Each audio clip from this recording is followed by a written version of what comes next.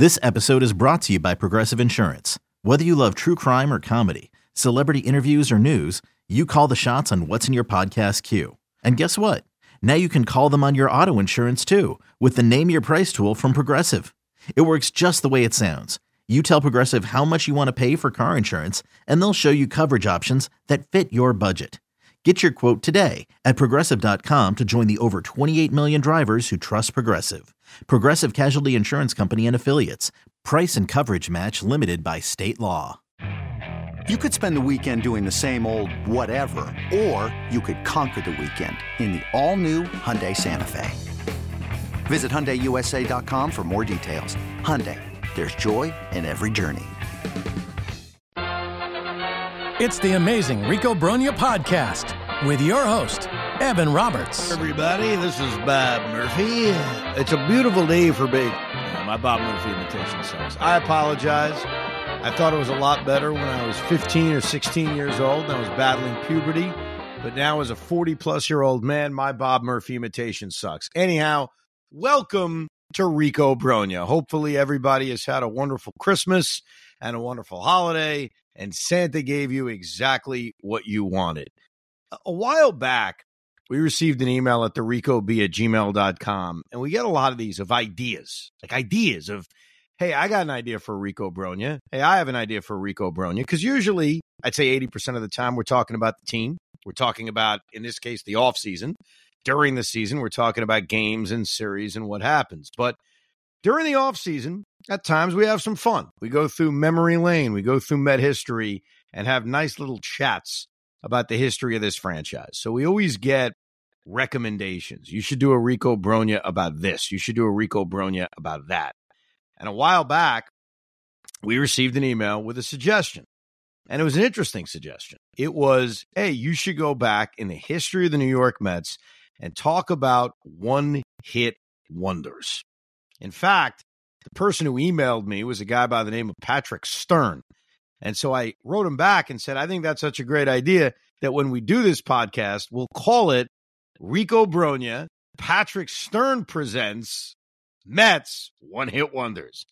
So Patrick, if you're out there, and boy, wouldn't it suck if you suggested such a creative idea and then you didn't actually listen to the podcast happening.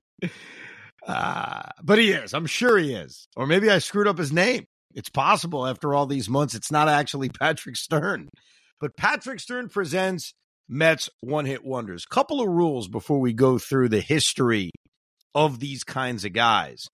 When we say one-hit wonder, we don't mean a guy that had one really good year for the New York Mets and then faded away. We've had a lot of those guys. It's literally guys who played for 1 year or shorter on the New York Mets. They were here for an instant, and then they were gone. And that's the qualification, because there are two guys that jumped out at me as guys that technically were not one-hit wonders. They were here for more than 1 year, but it was brief enough where we only remember the 1 year that they had here. May I give you an example of that? So clearly this doesn't count because the guy was here for multiple years, but you'll see by the example, he almost counted. Number one is Hall of Famer Rickey Henderson. Rickey Henderson in 1999 is the year we remember, and he had a great year in 1999. He played 121 games that season. He hit .315. Rickey Henderson hit .315. And if I'm not mistaken, if you look through Rickey Henderson's major league career, that was one of the highest batting average seasons he had ever had in his Hall of Fame career. Think about that. In fact, if you look it up, he only had two other seasons in which he hit higher than .315. And that was back in 1981 as a 22-year-old when he hit .319. And back in 1990 when he won the MVP and he hit .325. So Rickey Henderson hit .315 for the New York Mets. He also stole 37 bases, hit 12 home runs, and had an .889 OPS. He also contributed big time in that 1999 play-in game in Cincinnati against the Reds, setting the tone for that game and performing in the postseason. The problem was, in the postseason, we more remember him for playing cards with Bobby Bonilla during Game 6 of the NLCS. Now, you may say, well, why doesn't he count? He actually came back the following year in 2000 and played for the Mets. The problem was 2000 was a disaster, and he ended up getting DFA'd about a month and a half into the season. So, he wasn't performing. He was only hitting .219 and had no pop whatsoever. I think he only had 3 extra base hits in the time he was here. But I'll never forget it. There was a game in which he had a ball off the top of the fence in left field, and Ricky did his Ricky trot. And so he ended up sticking at first base. He never ended up getting the double that he needed, and Shea Stadium obviously erupted in boos. And within a few days of that, the Mets made the decision to move on from Ricky Henderson, and they DFA'd him. And it really turned out to be the right choice because he bounced around the league with Seattle, San Diego, Boston, and finally finishing in LA. And he never came close to what he did in 1999. 1999, at age 41 years old, was really the last hurrah of Ricky Henderson. But if the Mets had moved on from Ricky, instead of those 30 games in 2000, he would qualify in this one-hit wonder. And the only reason I mention him is because it's not like he spent 5 more years with the Mets. He didn't even finish the next season. In fact, most Met fans, when you think back to the 2000 Mets, a team that went to the World Series, which is very special in all our hearts, do you even remember that Ricky Henderson was on the team? I don't think anybody does because he was gone by the middle of May. So Ricky Henderson qualifies as a really, really close but no cigar one-hit wonder. And I'll give you one other example that fits the Ricky Henderson quotation of so close but so far away. And it's actually really, really similar. Jose Valentin. Remember Jose Valentin? He was a big part of that 2006 Met team. He had a really productive year that year in 2006. He had .271, which, yes, was the highest batting average of his entire major league career. He had 18 home runs. He drove in 62 runs, and he had an .820 OPS. Jose Valentin had a career season at age 36 as the predominant second baseman for the 2006 Mets.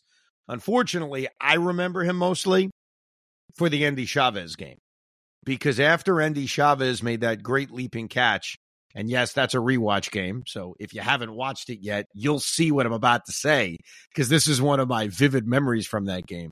After Endy made the great play on Rolen, robbing of him the home run of the 6th inning, the Mets actually were given a gift by Scott Rolen the following inning. He committed a bad error, and the Mets had a runner on third and less than 2 outs, and the 2 hitters coming up were Jose Valentin and Endy Chavez. And Endy popped up in the infield. This is by memory because I have not rewatched this game yet.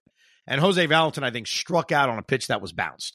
And both guys had a chance to drive the run. And I think in Valentin's case, it was with 1 out. So unfortunately, despite having a really good season in 2006, I kind of forget it. I think more about that moment in Game 7 against St. Louis. Much like Ricky Henderson, Jose Valentin comes back in 2007. His batting average dips. His pop dips. He really looked like a completely lost baseball player. And then finally, in the middle of June of that season, the New York Mets say, I think it's time to go. And they release him. Or did he finish the season and get hurt? I don't even remember. Bottom line is he barely played and he was done. And that was it. And that was Jose Valentin's time with the New York Mets. So much like Ricky Henderson, he had the one really big year, comes back for a second year, and doesn't even get through the season. And turns out to be a disaster. So those are the 2 kind of honorable mentions, close but no cigar examples of one-hit wonders. But I have compiled a list, a very, very big list of one-hit wonders. You ready to go through it, Pete? You're very excited right now? I'm waiting now. I have one name that sticks out right off the bat, and I'm curious to see if he makes a list because he was with the team for 1 year, but not the full year. So would that count? Oh, yes, because, and you'll see it based on this, there's a lot of guys that fit that. There's a lot of guys that came here, and for whatever reason, some of it's trade, some of it's injuries, some of it's just various things, faded away and actually never even completed a season. What we'll do is I'll go through all these names, and then at the end of it, we'll decide on the greatest one-hit wonder in the history of the New York Mets. And quite frankly, I don't think it's going to be close after you hear all the names. I think there's one clear winner. But let's start off with a guy who in 2013, as the Mets were struggling, trying to find their way, came out of absolute nowhere and had a tremendous season for the New York Mets. And it's funny, Pete, he fits what you were just describing. This guy I'm about to mention didn't even finish the season with the New York Mets that season. He signed with the Mets at age 35 years old after bouncing around the league and also being suspended for steroids. And that guy is Marlon Byrd. Marlon Byrd had his best season as a New York Met in 2013. He played 117 games before being traded. He hit .285. He hit 21 home runs. He drove in 71 runs. He had an .848 OPS. And the debate at the time, because the Mets stunk in 2013. I like to say between 2009 and 2014, we had a period of 5 years where it was basically the same crap every single year. Now, sometimes we would get off to good starts, then fall apart. Sometimes we would just be done by the middle of June. But every single season sort of kind of runs together in my memory as just shitty seasons. That's what it comes down to. I wonder if I was a kid in 2009 through 2013, if I would remember it more uniquely than I do. But the bottom line is the Mets ended up finishing 74-88 that season, and Marlon Byrd was one of their best players. This happened to be one of those crappy seasons where the Mets were never really in it. They were basically under 500 the entire season. So there was no kind of move. There was no tease. There was no, hey, we're pretty good. I think it was pretty obvious most of the season that this was just a team going nowhere. They were 10-15 in April. They were 12-15 in May. So you do the math. They were out of it. And so I remember we all viewed Marlon Byrd as a guy who at 34 years old is having this great season, but what are we doing? Like, are we going to keep him? And there was actually a debate amongst Met fans. Maybe we should keep Marlon Byrd. Maybe we found something with him. And there was a friend of mine who used to text me all the time after Marlon Byrd would get big hits and say, do you feel dirty? And I'd say, what do you mean by that? And he said, well, he's a cheat. And I said, well, but you think he's cheating again? You think he did steroids, got caught, and now is doing it again? By the way, spoiler alert, we would later find out that he was. He ended up getting busted for steroids a second time. But that always bothered me. I was arguing with him back then, saying, he's not cheating. There's no way. How out of it was I? But the one thing I was steadfast on was, we're not good. He's 34. We have to trade him. Like, there's no way we could just ride it out with Marlon Byrd. There's no way. And the Mets ultimately made the decision to part ways with Marlon Byrd. They actually traded him to the Pittsburgh Pirates before the trade deadline, where he went to Pittsburgh and continued to play well. That was it, though, by the way. After his time in Pittsburgh and then his subsequent steroid suspension, he would bounce around the league and never perform the same way. I remember what we got from Marlon Byrd. We traded him to Pittsburgh for two players, Dilson Herrera and Vic Black. Vic Black was a relief pitcher, couldn't throw strikes. Dilson Herrera, we would talk ourselves into being the future second baseman of the New York Mets. He was the guy for multiple years. There are certain prospects that will always live in our mind as we thought he was going to be great. We thought he was going to be good. We thought we would look back at the Marlon Byrd trade and say that was a good one. Eventually, the Mets would trade Dilson Herrera a few years later before the trade deadline for Jay Bruce. So the Dilson Herrera career never went anywhere. But Marlon Byrd was here for 117 games, Pete, and can't complain. He was a damn good Met, and then they were able to cash out and try to trade prospects for him. Yeah, I remember him just being somebody that, like, the power he brought with him was exciting. I feel like he had some really clutch hits, some big home runs, and I do remember the fact that it's like, oh, we want to keep this guy forever, but the reality is that was never going to happen. But yeah, I do. Marlon Byrd definitely in a rough stretch was someone who stuck out in a positive for a change. I certainly hope that in 2024, we aren't talking about the guys we recently bought having really good years that we're then going to turn around and trade. Actually, we had a guy like that this past season in 2023, and that was Tommy Pham. I mean, think about that. Tommy Pham, in a lot of ways, is similar to Marlon Byrd as a one-hit wonder in that you sign Tommy Pham, you sign Marlon Byrd, you don't have huge expectations. And both guys, more so Byrd. Byrd obviously had a better season if you're comparing it to Pham's 23. But Tommy Pham ended up having a really good season for the Mets.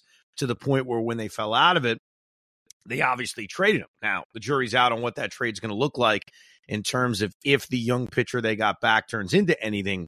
But I think if we do this updated Rico Brogna one-hit wonder in 10 years, Tommy Pham may be mentioned. But I think it's so recent we kind of throw him away. But it is sort of similar. Sign a guy, get a lot of production, your season goes nowhere, you trade them away. That is one-hit wonder number one. Here's another guy, and this is recent as well, though Marlon Byrd, 2013, I guess, isn't that recent. It's a decade ago. But that's my age, I guess, telling me. But 2021 is recent, right? That's only a few years ago. Aaron Loup put together one of the great reliever seasons you will ever see from a New York Met. Let's not forget what Aaron Loup did in 2021. And I think it's even more impressive when you pull up Aaron Loup's page on Baseball Reference and you see everything he's done at the major league level since 2012. And he's had some productive seasons, no question. But he's a career 3.43 ERA kind of guy. And when the Mets let him go after 1 year to Anaheim, he had a 3.8 ERA and then a 6.1 ERA.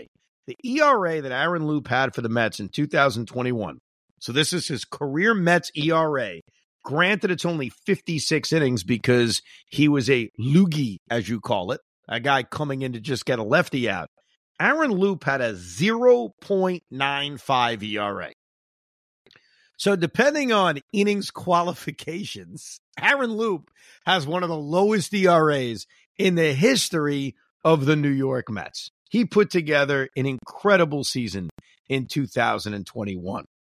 Unfortunately, the team is remembered as collapsing. The team is remembered as falling apart. We spent most of the season in first place. This was the real first year of Steve Cohen, if you think about it.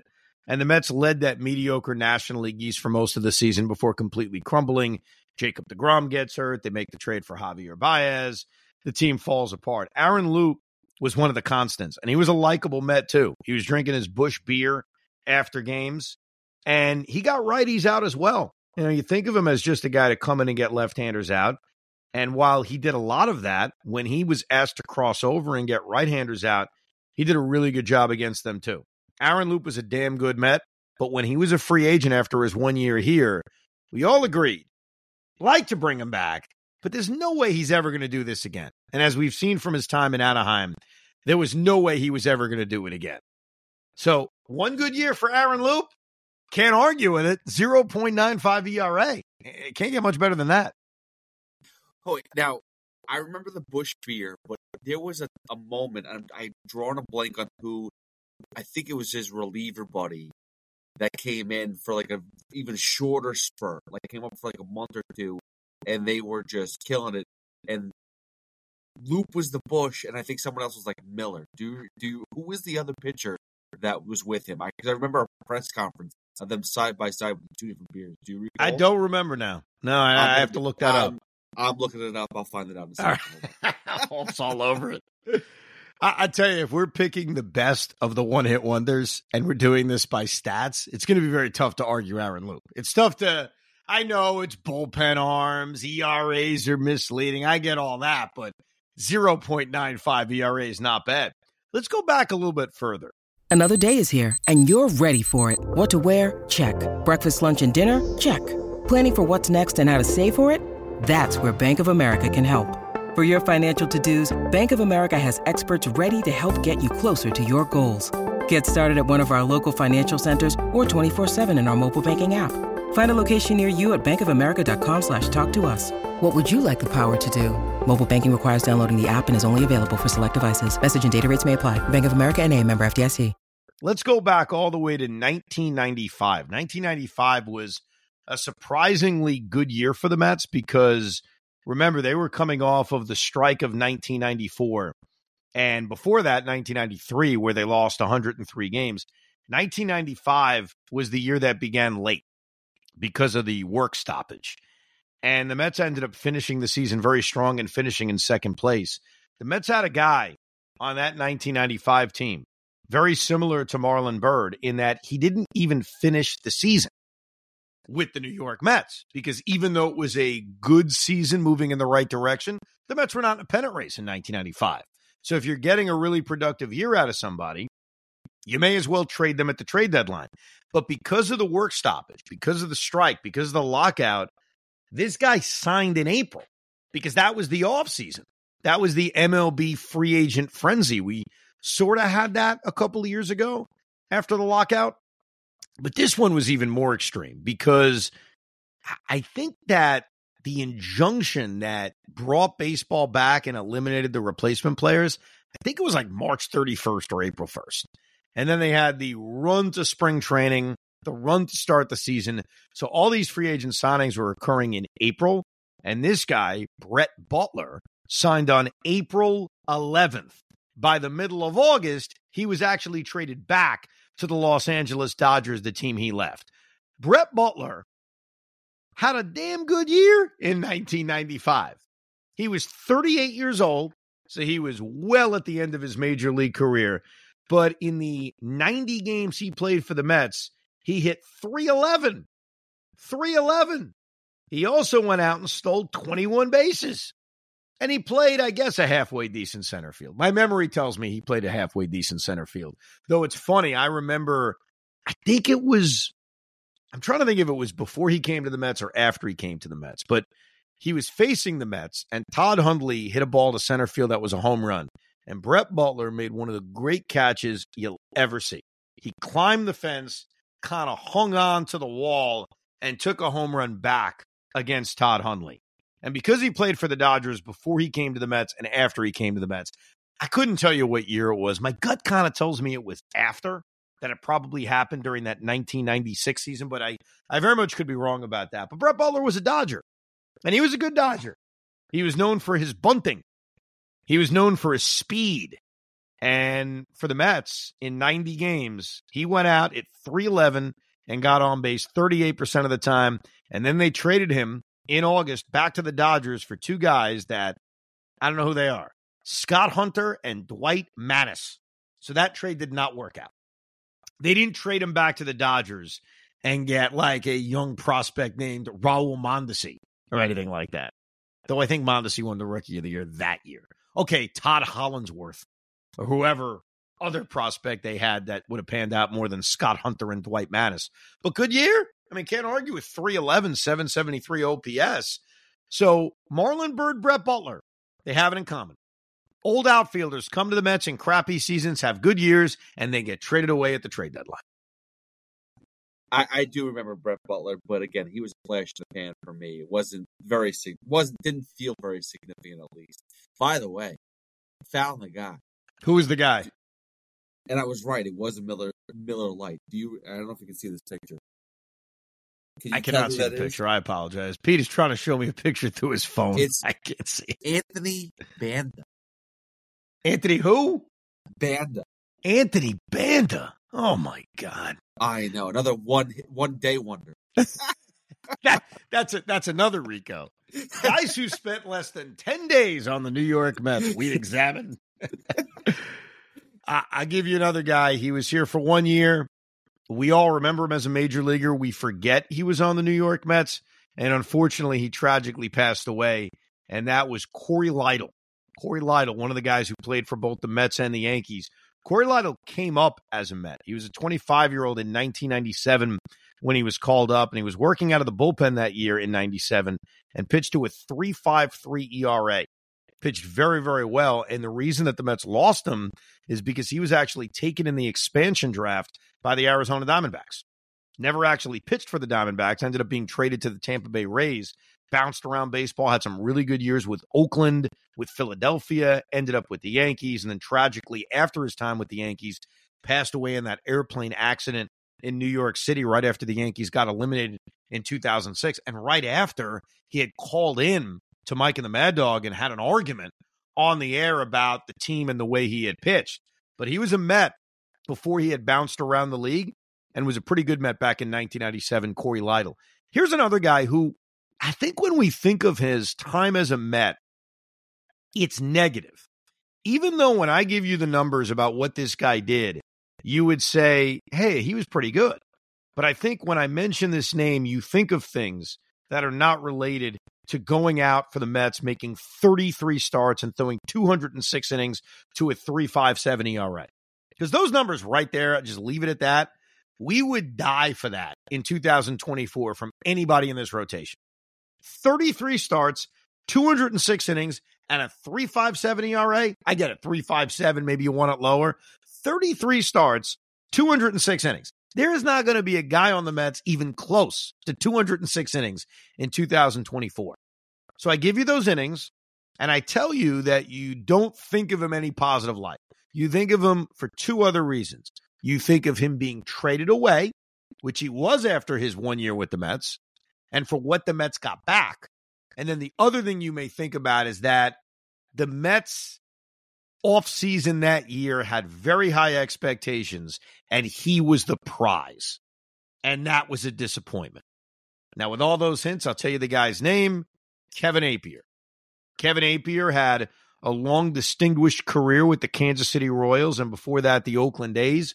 But going into the offseason of 2000 into 2001, there were two main focuses. There was, can the Mets sign Alex Rodriguez, which they did not, and can they retain Mike Hampton, which they did not. The Yankees, on the other hand, signed Mike Mussina. The Mets signed Kevin Appier. And Kevin Appier signed, I think it was like a 4-year, $44 million contract. And it was met with disappointment because Kevin Appier was this average major league pitcher who had some good years, but his best season had occurred a decade earlier. And they didn't get A-Rod, and they didn't get Mike Hampton. Well, Kevin Appier, like I said, 11-10, 3.57 ERA. He made 33 starts. You cannot argue with what Kevin Appier did.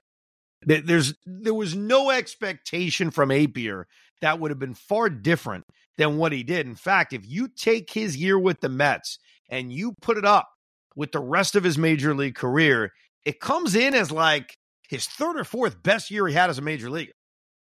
And this is a guy who pitched 16 years in the majors. So it was not a bad year. But he wasn't Mike Hampton, and obviously he wasn't A-Rod, different position. During the offseason, the Mets traded him. And that's where we all remember who they got for him, which was Mo Vaughn. Kevin Appier from Mo Vaughn, 1-for-1. Appier would pitch 2 more seasons in Anaheim before he ended his career back in Kansas City. And Mo Vaughn had his time with the Mets, which featured a couple of bombing home runs and then a lot of injuries and his career ending. Kevin Appier, good Met for 1 year. I'm sorry, he was a good Met.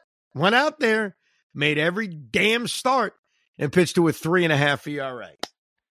I give him a round of applause, even though no one else gives him respect. Good Met, Kevin Appier. The Mo Vaughn thing though is tragic. That may be one of the worst moves in Mets history. So here's why I would disagree with you. I can't believe I'm going to do it. Because there's so many more that are worse than him? Yes. Because, like, Kevin Appier, 4 years, $44 million. He ended up having one more decent season. Mo Vaughn, in his first year with the Mets, really his only year with the Mets where he was productive, was good in 2002. Like, so initially when that trade was made, Appier pretty much did the same thing in Anaheim. And Mo Vaughn came over and hit .260, hit 26 home runs, and had an 800 OPS. It's not bad. I'm not saying it's what he was in 1995. I'm not saying it was what he was in Anaheim. It's not even close. This is a guy who would hit 40 home runs and driving 120 runs, but he was a somewhat productive player. And then in 2003, he was done. Like, he barely played, and then his career was over. It was a bad trade. Like, I'm not trying to tell you it was an amazing trade, but there's been worse. Nolan Ryan for Jim Fregosi. I don't know. There's just a few that just jump out at you. Yeah, I guess you're right. Those were pretty much they were significant. Going back to that 2006 season, we mentioned Jose Valentin. There's actually 2 more guys from that 2006 team who only spent 1 year with the New York Mets. This is a guy who I thought had a chance to be a very popular New York Met. I thought in the early going he was. And the guy I'm talking about was Xavier Nady. Is that the guy you were thinking about, Pete? Exactly the guy. Because he was my boy. That was your...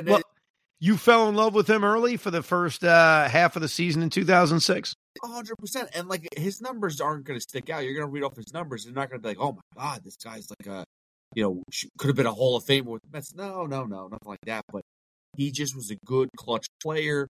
And then the Dwayne Sanchez thing happened, which destroyed us. That's the problem. And that's where, when you look at Nady's time with the Mets, he actually only ended up playing 75 games here. His numbers are solid, by the way. 264, 813 OPS, 14 home runs, mostly playing right field. And he was 27 years old at the time. And you weren't the only one. It felt early in 06 that Met fans liked him. They had acquired him during the previous offseason from Mike Cameron, who clearly didn't have a role here anymore after the Carlos Beltran trade. And then they had that collision in the prior season. So it was Mike Cameron for Xavier Nady. And I think what bothers me about Nady's tenure ending is that it's very different than what we talked about with guys like Marlon Byrd and guys like Brett Butler, in that the Mets were having a great year. They didn't trade Xavier Nady for prospects. They had an incident, as you alluded to, with Dwayne Sanchez getting into a car accident. He was actually in a taxi because he wanted to go out and get food one night in Florida. Got into a taxi accident, Dwayne's out for the season. And the Mets responded by doing something that I hate, and that is taking a guy off your major league roster and attempting to make a deal at the deadline. I hate that. And they're rare.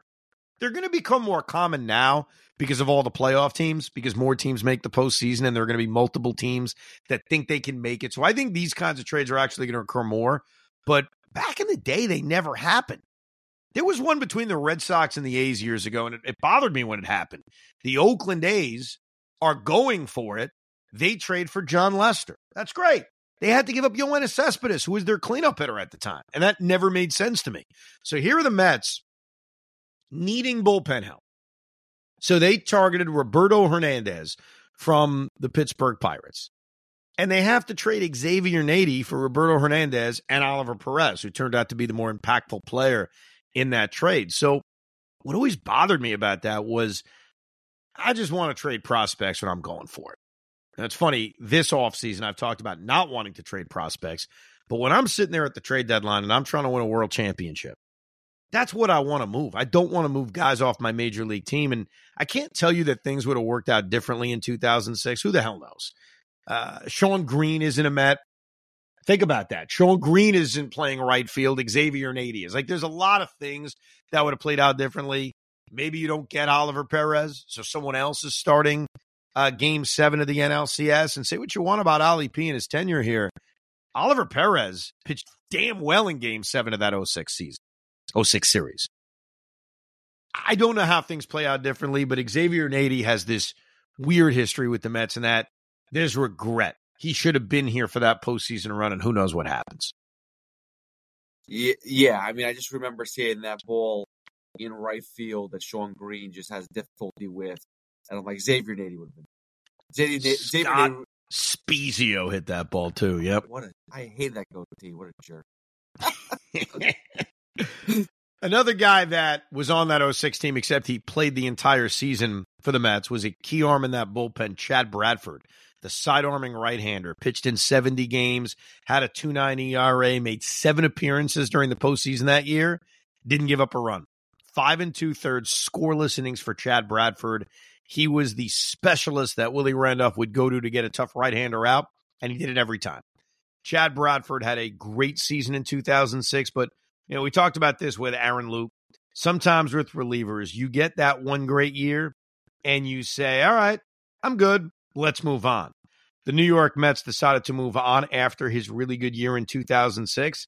And if you look at the rest of his career, the Mets made a bad decision because Chad Bradford was good in 2007 with the Orioles. He was good in 2008 with the Orioles. He was good in 2008 when he was traded to Tampa Bay. He was a good relief pitcher. And as you may remember, in 07 and 08, the Met bullpen let them down. So who knows? Maybe the collapses in 07 and 8 are different if Chad Bradford sticks around.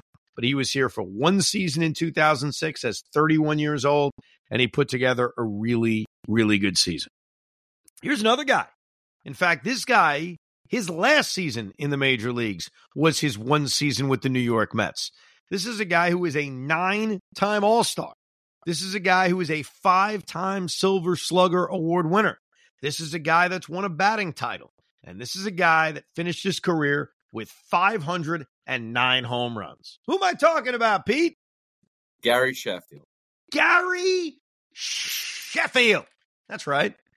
His 1 year with the Mets wasn't bad. Again, it was in that grouping of years where the Mets were terrible. So it all kind of mushes together.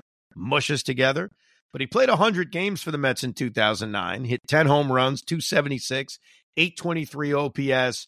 I think the only thing we're going to remember him for is that he hit his 500th home run. The Mets haven't had a lot of guys hit 500 home runs. In fact, Gary Sheffield is the only guy who's hit his 500th home run as a New York Met.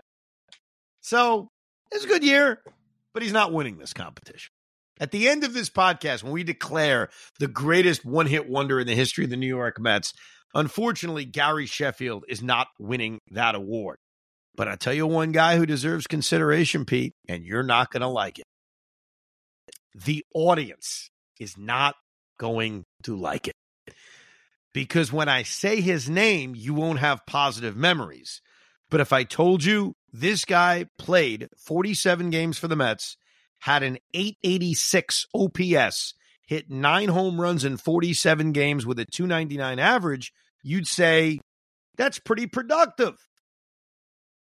If I said that all happened after the trade deadline, you'd say that seems like a great trade. It seems like you hit it when you made that trade. But then when I start to attach names to it, you're not going to be happy. Who am I talking about, Pete? You have no idea?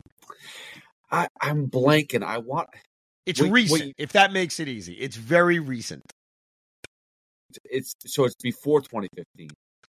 No, very recent. Or recent means it's happened recently, not before 2015. Sorry, it's late over here. So 2022 playoff run? No. I don't Daniel know. Vogelbach did not put up those numbers. He also spent multiple years with us. I got to be honest, I went to like Juan Uribe, but I think he had 2 tenures with us, right?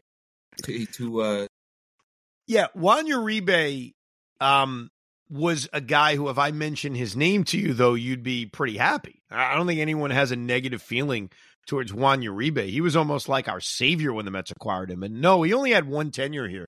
Kelly Johnson's the guy who had multiple tenures here. But it's not Juan Uribe, it's Javier Baez.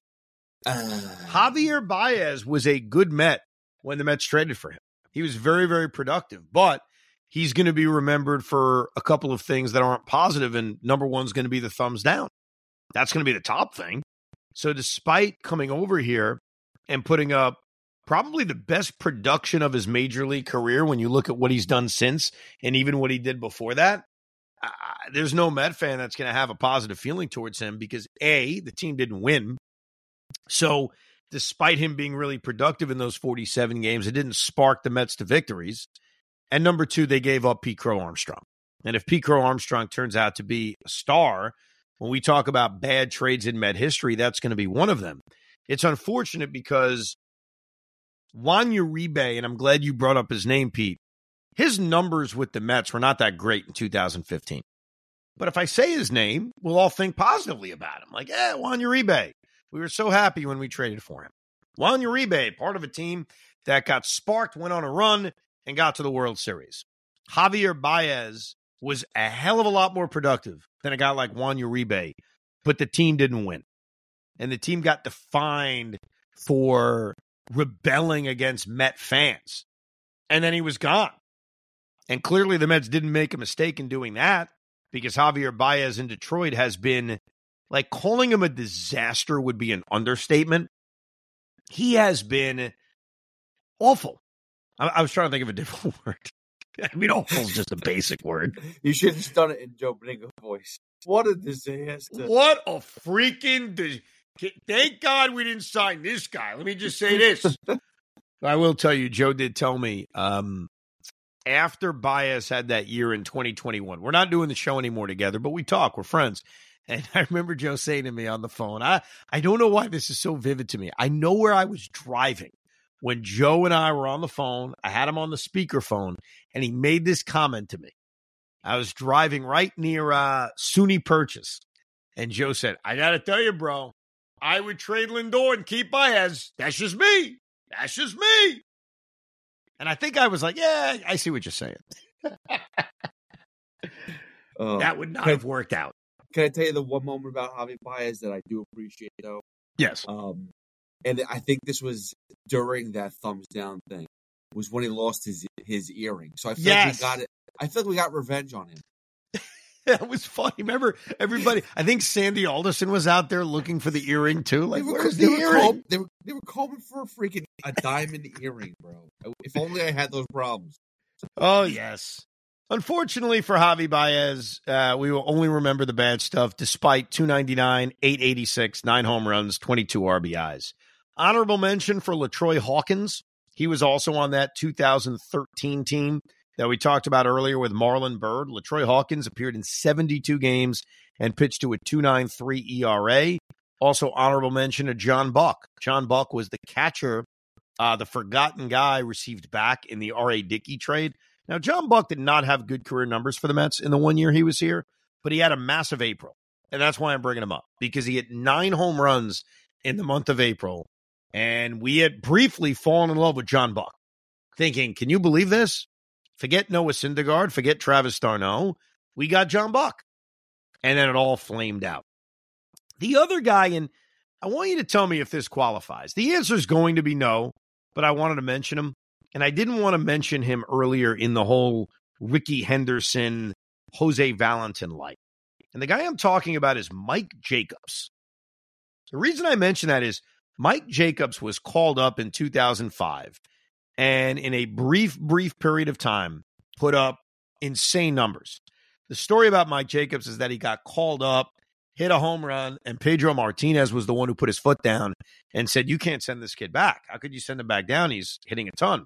He ended up hitting .310 with a 1,000 OPS in 30 games and hit 11 home runs in 100 at-bats, which is a stupid pace.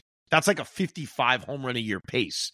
At the end of the season, the Mets then traded Mike Jacobs to the Florida Marlins for Carlos Delgado, clearly a trade we would not regret. So off the top, you'd say, okay, what's the problem, Evan? I don't know if you remember, but in 2010, years later, after Jacobs had that burst onto the scene, the Mets actually signed him. They brought him back, and he played 10 games for the Mets, was in the minor leagues, and then got purchased by the Toronto Blue Jays. So he played 10 games 5 years later in 2010. I don't know if anybody remembers it. It was very nondescript. He wasn't productive at all. So is he a one-hit wonder? He kind of only really had the 1 year here. Do we count the 7 games he played in 2010? Let me put this in a musical term, right? There's plenty of bands out there that have had one hit. They may eventually throw out a single a few years later, but no one remembers that. Yes. So they're still considered a one-hit wonder. So I think Mike Jacobs follows that to a T. One other guy I want to give an honorable mention to is Omir Santos. Omir Santos would not live in our memory if not for being involved in a moment that I think we all remember, which is the Omir Santos game in Boston against the Red Sox. Because that year in 2009, like, his numbers were nothing to write home about. He played 96 games. He had 260. He had a 688 OPS. He hit 7 home runs. But I need to mention him because Met history can't be written without at least a sentence about Omir Santos. Put it this way. I wrote a book, and that book is coming out. It even has a book date that I can announce right now on when my book is coming out. And I could even give you a title. Should I give all that information out right now? Because I'm probably going to have to be a whore at some point in trying to sell my book. Like, I'm going to have to do that like every other dopey author, right? You're breaking news. This is the headline to the podcast. Breaking news in this episode. Well, you know what? I'll save the name of the book for another episode. I'll just give you the date it's coming out is April 3rd, 2024. It is coming out. It has been published. It's done. And basically the concept of the book is I picked my 81, I wouldn't say favorite Met games because there's a lot of losses in there, most memorable Met games that I have scored over the 35 to 30 plus years I've been scoring Mets games. So I took the 80 most memorable games, and not only did I write about the game, I wrote about where I was in my life. It's almost like an autobiography through the Mets, as crazy as that sounds. And the Omir Santos game needed to be in the book.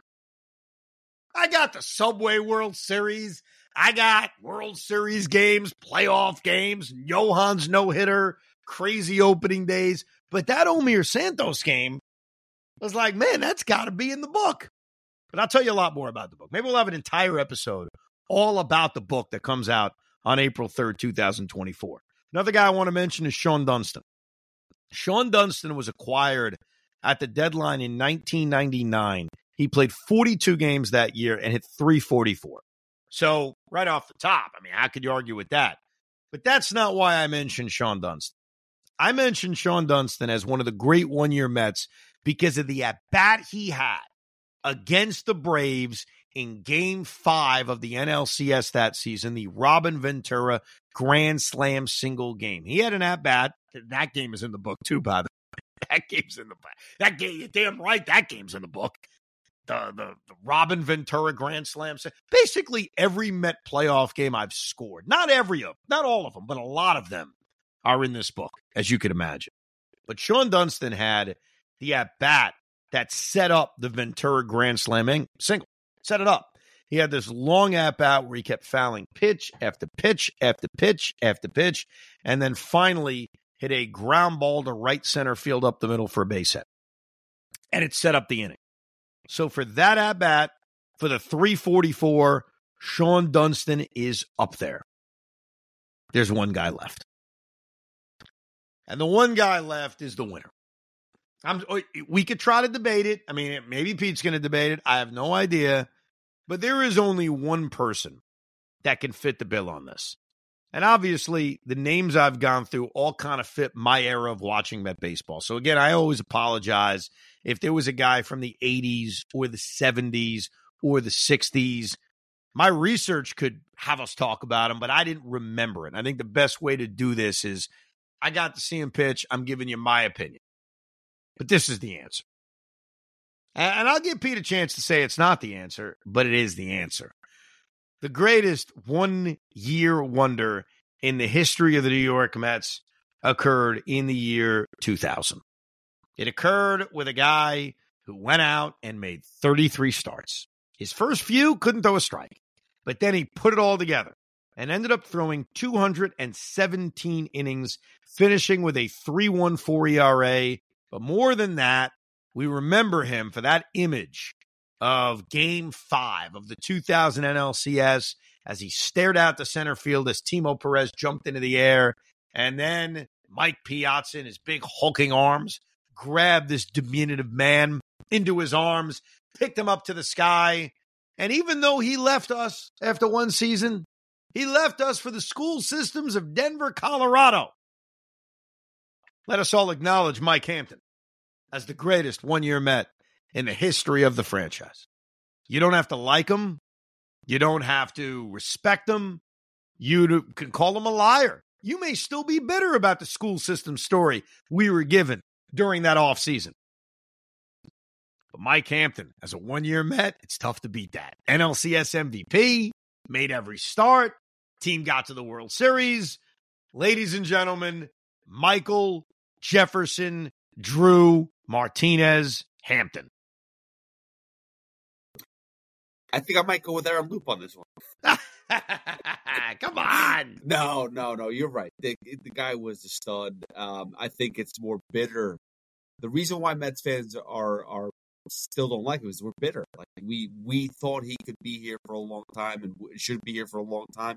And that season was special.